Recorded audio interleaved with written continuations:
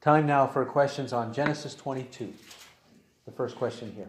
Could you talk more about when you went to Galatians and was reading from Galatians 3 and talking about how Galatians 3 helps us understand what's taking place in Genesis chapter 22, and just why it is that you're doing that?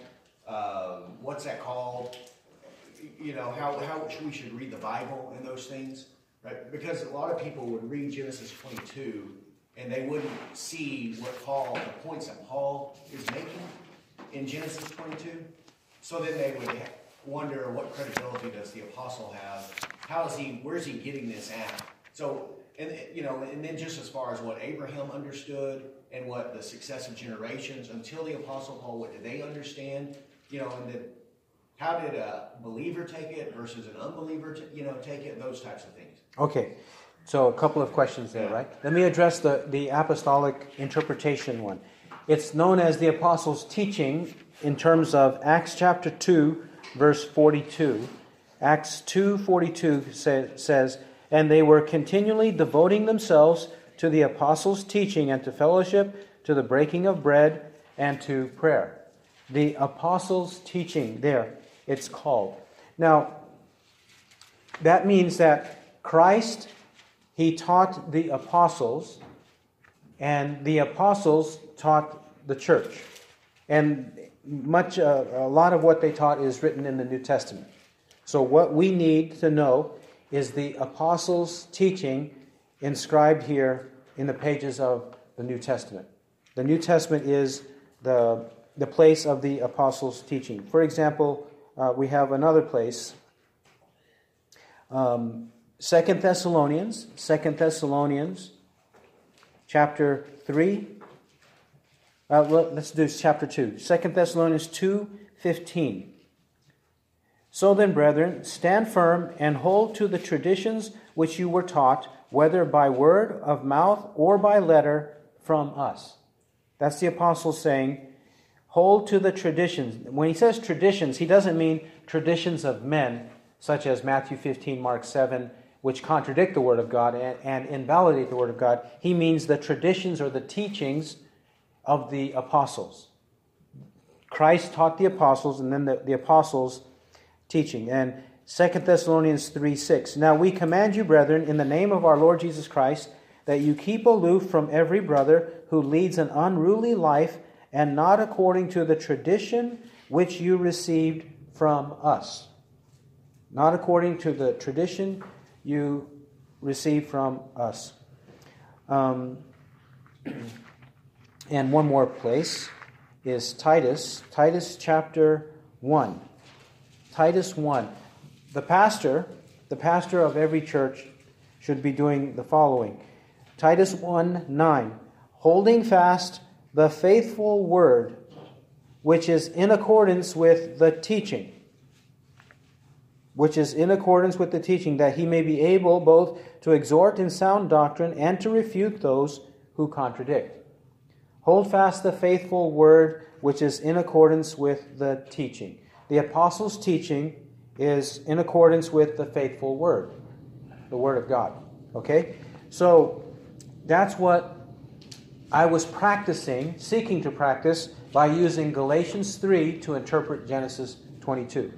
And we all should be doing that.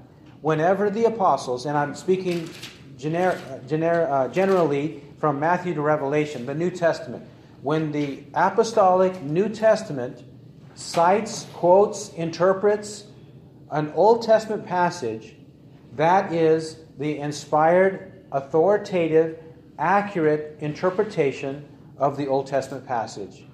And it's not just the inspired, authoritative, accurate interpretation for that Old Testament passage for us, but it has always been the case that was the correct interpretation. In other words, Genesis 22 did not mean one thing for Abraham, another thing to Moses, and then a third thing to the Apostle Paul, and then a fourth thing to us, or anything like that. It has only one meaning, one interpretation.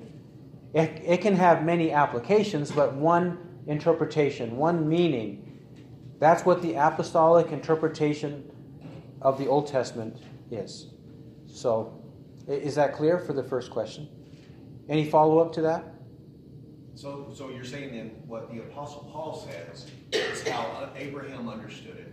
Yes. How Isaac and Jacob would have understood it. Yes. He would have taught them. Yes. How Moses understood it and what he would have taught. And then how everyone from Moses to Paul who had true faith would have understood those passages. Yes.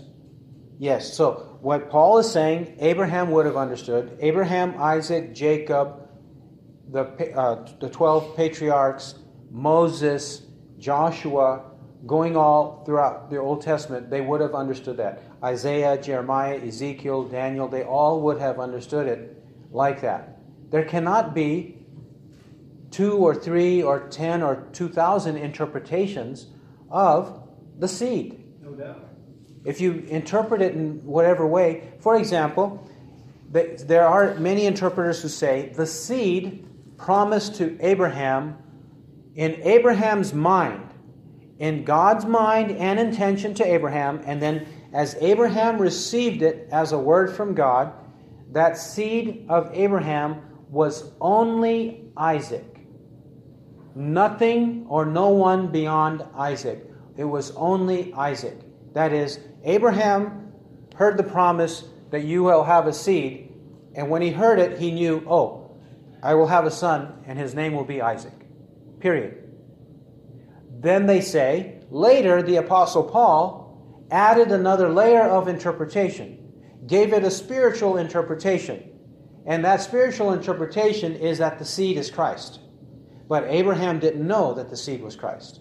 He only knew the seed was Isaac, and to the extent that he believed that the seed was Isaac, he was saved from his sins and he received eternal life. Oh, no. Yes, they say that. His sins were forgiven on the basis of that specific promise of Isaac, not on the basis of Christ. So they're saying he wasn't saved before then. Is that what they're saying? They would have to say he wasn't saved before then. Which is not true. It's not true, unless they argue that way back in Ur of the Chaldeans, he was told about a seed.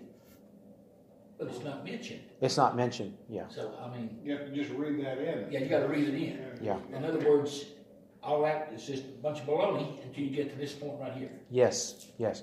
Yeah, there are many pitfalls in their interpretation. Many. No kidding. Yes.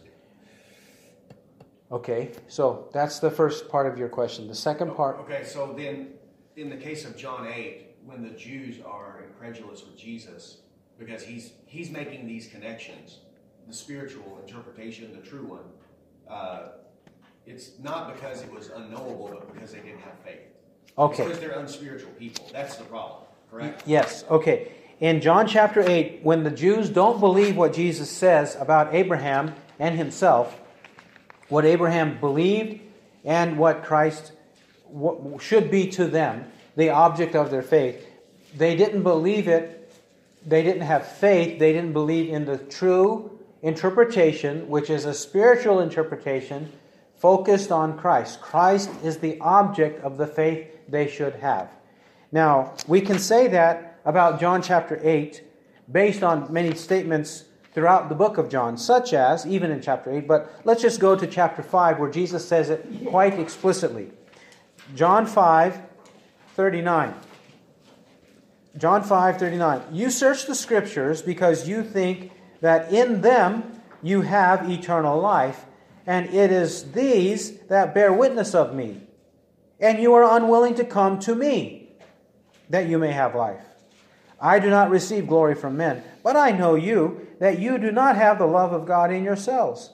I have come in my Father's name, and you do not receive me. If another shall come in his own name, you will receive him.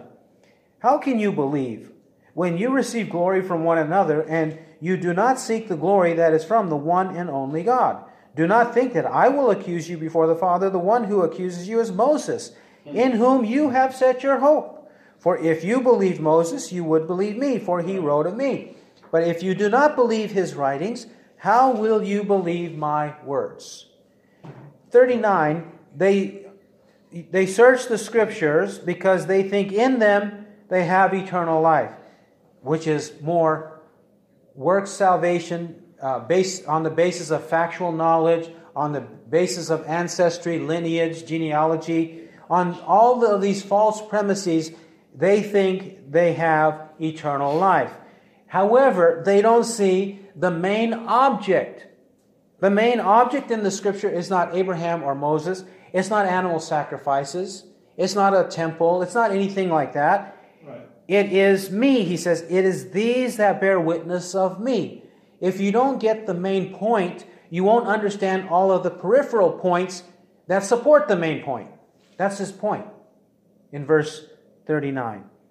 But what prevents them from seeing the main object, the object of their faith, believing in that? What's preventing them from doing that? 40, he says, and you are unwilling to come to me that you may have life. For one, they don't want to go to Christ. And why would they not want to go to Him? Because if you come to Christ, you have to acknowledge your sin. You have to acknowledge God's holiness. You have to acknowledge God's wrath, the day of judgment, punishment, hell. You have to acknowledge these things, that you deserve these things, but people don't want that. In fact, they have a lot of pride. And their pride causes them to seek for flattery from others instead of praise from God. And that's what he says. Verse 41, I do not receive glory from men, meaning you are, but I don't do that. But I know you, that you do not have the love of God in yourselves.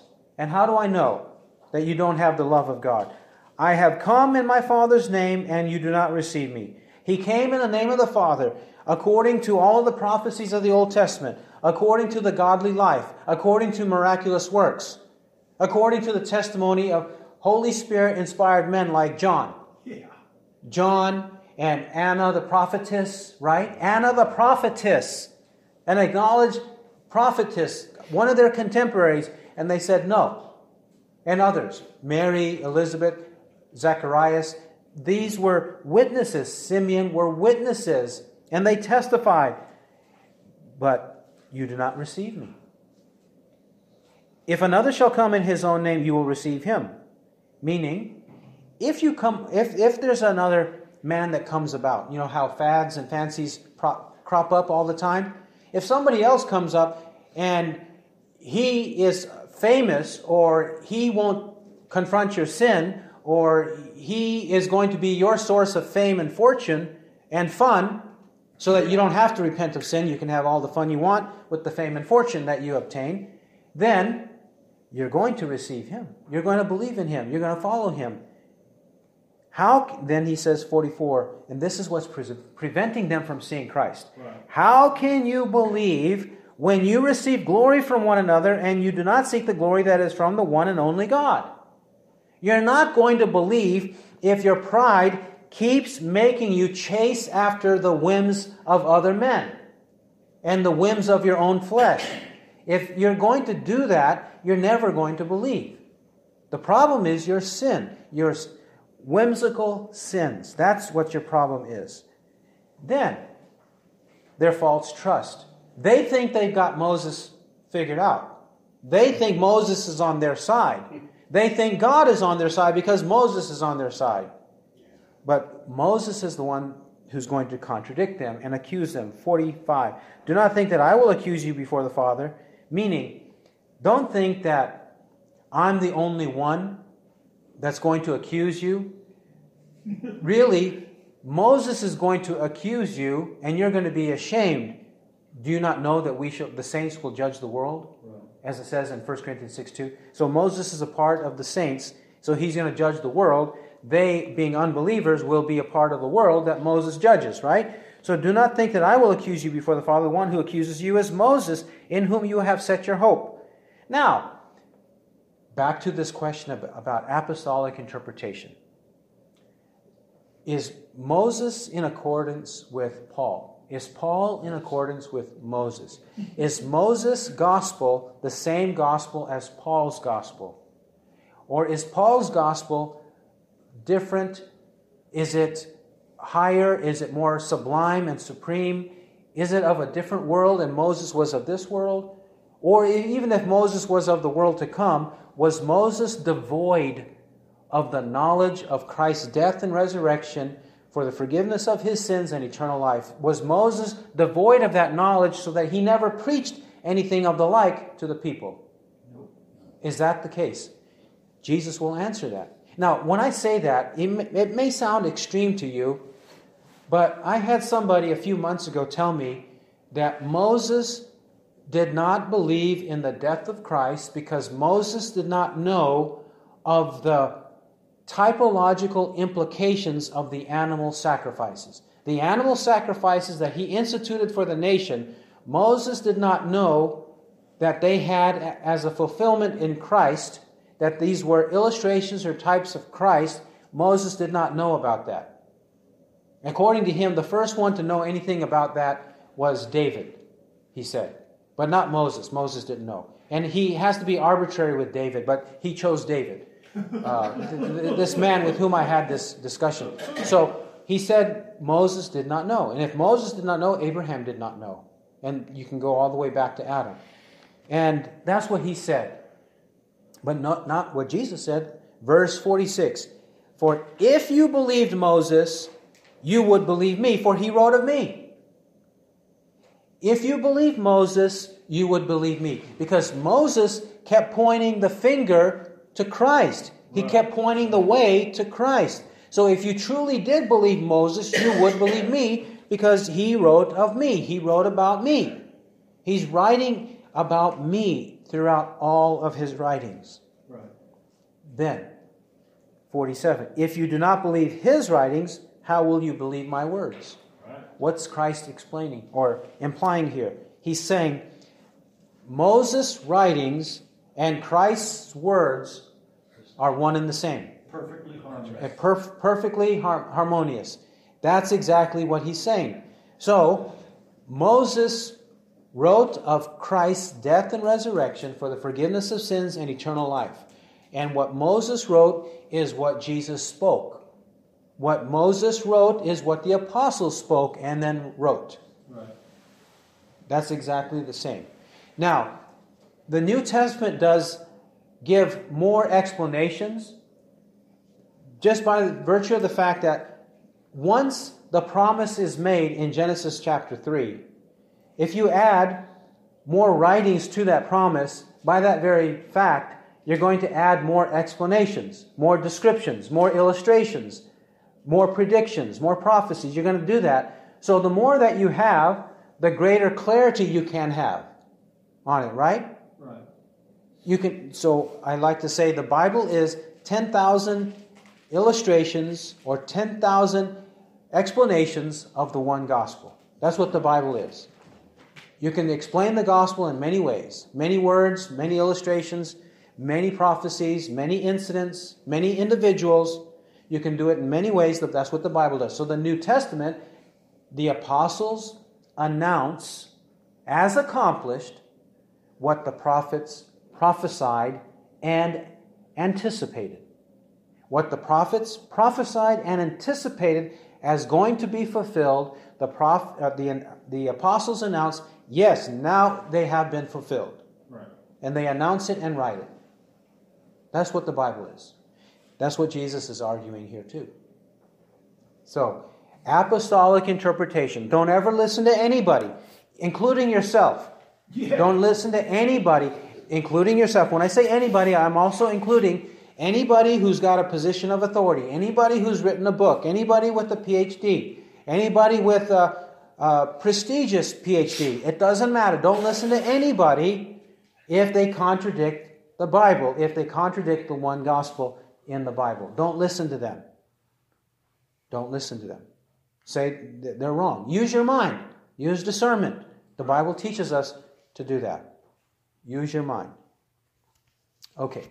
Now can we go to the second part? Now, remind me the second part. You confused him. Yeah. I think that was... Actually, we bridged our way to that when we were talking about what did Abraham know and believe. Right. Yeah. So that was the second part. That is the second. So the same problem in our own day of why people don't believe the Bible, why they don't receive it, is unbelief, and which is why they don't believe the things that are here. is what was happening there. So it's not a lack of access, it's a lack of faith. Yeah. They have access to it, but they won't believe it. They don't. And that's the same as our own day. Yes. Okay. Well, there's different issues which are true of all periods of time. Here we focused on the pride of man being the stumbling block, right? Because they want fame, fortune, they want fun. So they want these things. So that prevents them. But we could also say knowledge prevents some people. Some people don't have that knowledge because they don't have the Bible, they don't have access to the Bible. However, that access to the Bible has become less of a problem as time goes on. Less and less of a problem because even if you can't read the Bible, you can listen to the Bible. Correct? Those who are illiterate can listen to the Bible, and many illiterate people have smartphones all around the world. Even the bums in the United States have smartphones, right? They can listen to the Bible. So many people can listen, and so they might be ignorant, but there's no excuse for their ignorance. Right. My people die for lack of knowledge. Because you have rejected knowledge, I will also reject you from being my priest. Hosea 4:6. So we die for lack of knowledge. We need knowledge, true knowledge, accurate knowledge. We need it because it's our source of salvation. So knowledge might be a factor, but once the knowledge is presented, then it has to be received with humility. If it's not received with humility and it faces the pride of man, then you're going to have these objections. No, that couldn't be the case. There's no way Abraham believed in Christ. That's the kind of reaction people have. And that's always a reaction of pride. Yeah. Well, I guess I've been dealing with people, because there's not very many, it's uncommon in academia and among pastors as well, because they're being trained in the institutions to hold to this view that Abraham believed and understood these things, and Moses believed and understood that there's this one interpretation. Most of them are seeing the layers of interpretation that are coming along. And one of the reasons that they argue for that is because all of the Jews who had the Bible, when Jesus came, none of them understood these things. Yeah. They were unbelievers. Right. That's right. Okay. That's the problem. They're using the unbelievers to determine what the believers understood, like Abraham and Moses. Yes. Okay. That's good. That's right. What's happening is it's so widespread that there's different layers and there's not one gospel in the Bible. That's a widespread belief in academia and in churches. And a lot of times the teaching of academia filters down into the church because pastors are trained in academia and then they teach that same thing to their people. So that's where the problem is. It's worse than that. They pay good money for it. Yeah, and then they pay good money for a worthless education, often. So that's the problem. So that's one aspect of the problem. But if you are exposed to it, then you have to ask, well, why is this? Is this important? Is this necessary? And then you come across resistance. Pride, I want other people's praise. And the other people might be people in your own family. Well, what about my father? What about my grandfather? He never heard the gospel. Where is he going? Well, if Abraham never heard the gospel and he went to heaven, then my grandfather who never heard the gospel, he could go to heaven too. Because Abraham just had to believe one thing. So maybe my grandfather believed that there was one God, one creator God, and all the other gods were false, and that's all he needed to know to get to heaven.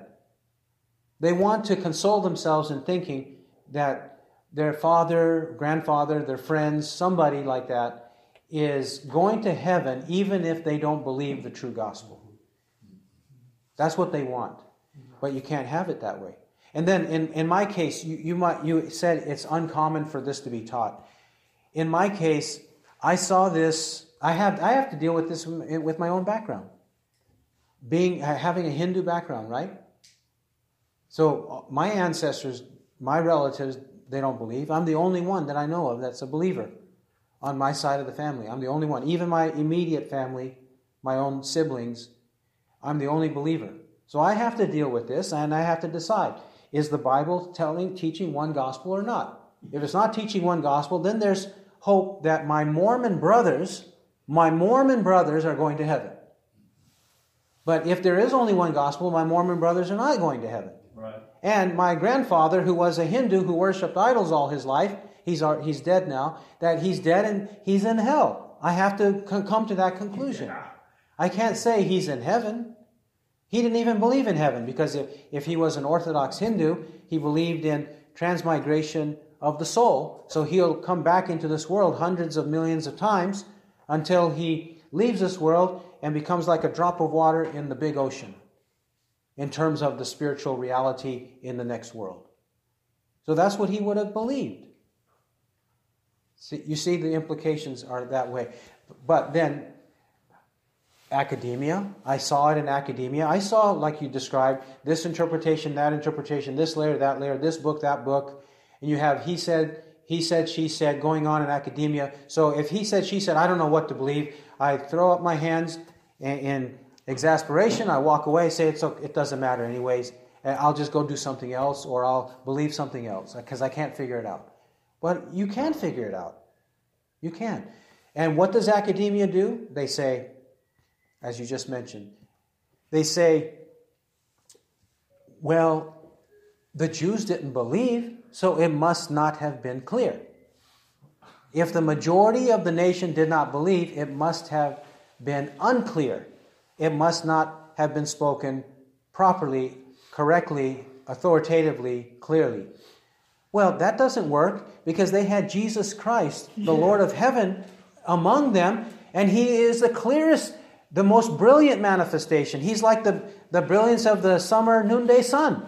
That's the way Jesus was when he lived for 3.5 years in his public ministry, when he did that. So how can anybody say, no, it wasn't clear? It was clear.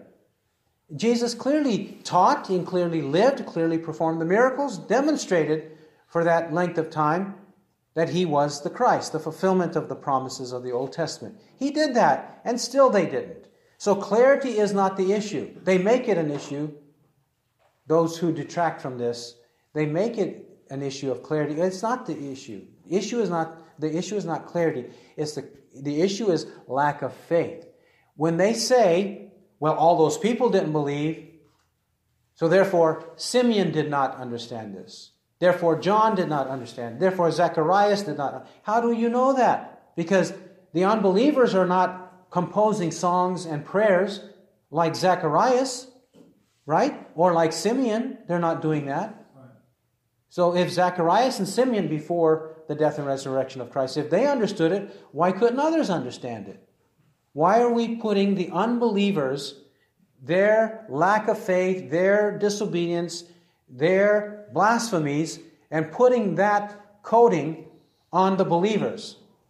And even going before that to the prophets like Malachi, Hosea, Jonah, Jeremiah, and all the rest. You can't do that. Why would we want to do that? So that's a false method to prove their point. No, believers are enlightened by the Holy Spirit to believe in the Word of Christ. The Spirit of Christ uses the Word of Christ to make a child of Christ. Yes. But isn't unbelievers, isn't that an evidence that they only see skin deep? They can't really judge the heart that's been changed, because they judge everything by the heart that hadn't been changed. Yes. They judge everything by worldly standards, fleshly standards. They judge everything by head knowledge. By head knowledge, whatever they can see and hear. And they will often tell you that too. Yeah. If I don't see it, I won't believe it. That's what they say. I won't believe in the unseen world, the invisible spiritual world. But that's easy to refute. You know how stupid that sounds? Really. You know how see the wind, but it's there. You don't see the wind. And to the unbeliever, the skeptic, I say, I can't see your brain, so it doesn't exist. You can't see your brain, so it doesn't exist. I can't see your thoughts. I can't see your words, so they don't exist. Come on. It's completely fallacious. There's no evidence. Anything that contradicts the Bible, if you don't have an immediate answer, don't let it shake you up. There is an answer based on proper logic, common sense, biblical interpretation. Put it all together, and you can refute any objection, any heretic. It's not hard. Just don't be doubtful or shaken up in your faith. Don't worry about it. And doesn't John 8:47 answer that? Yes. Go ahead. Yes. John 8:47 answers it. He who is of God hears the words of God. For this reason you do not hear them, because you are not of God. Right. And even 43, John 8:43. Why do you not understand what I am saying? It is because you cannot hear my word. Cannot. It has to be given as a gift of God by the Holy Spirit to understand and to believe. Right. And that goes back to Revelation 13:18, which you talked about in one of the lessons earlier. Goes back to Revelation 13:8. About from the foundation of the world, the books were written. Yes, from the foundation of the world. 13:8. And all who dwell on the earth will worship him, everyone whose name has not been written from the foundation of the world in the book of life of the Lamb who has been slain. Right. That's why it doesn't happen. That's why they cannot hear my word. That's why they don't understand. That's why they're not of God. Because of this. Yeah. It ultimately rests on the will of God. That was before the Old Testament was written. Before the Old Testament was written. That's true. Oh, you want to say more about that? What do you mean? Before the Old Testament was written means what then? Means that God had determined who would be his, including Adam, Moses, Abraham, Isaac, all the way through to John the Baptist, Paul the Apostle, and all of us. Here. Yes. So if it was determined before the foundation of the world, then throughout history, Old Testament, New Testament, and now, throughout history, God had determined who would understand, who could hear his word, who would be of God. Those who are of God, according to Revelation 13:8, are those whose names are written in the book of life of the Lamb. That's it. That's right.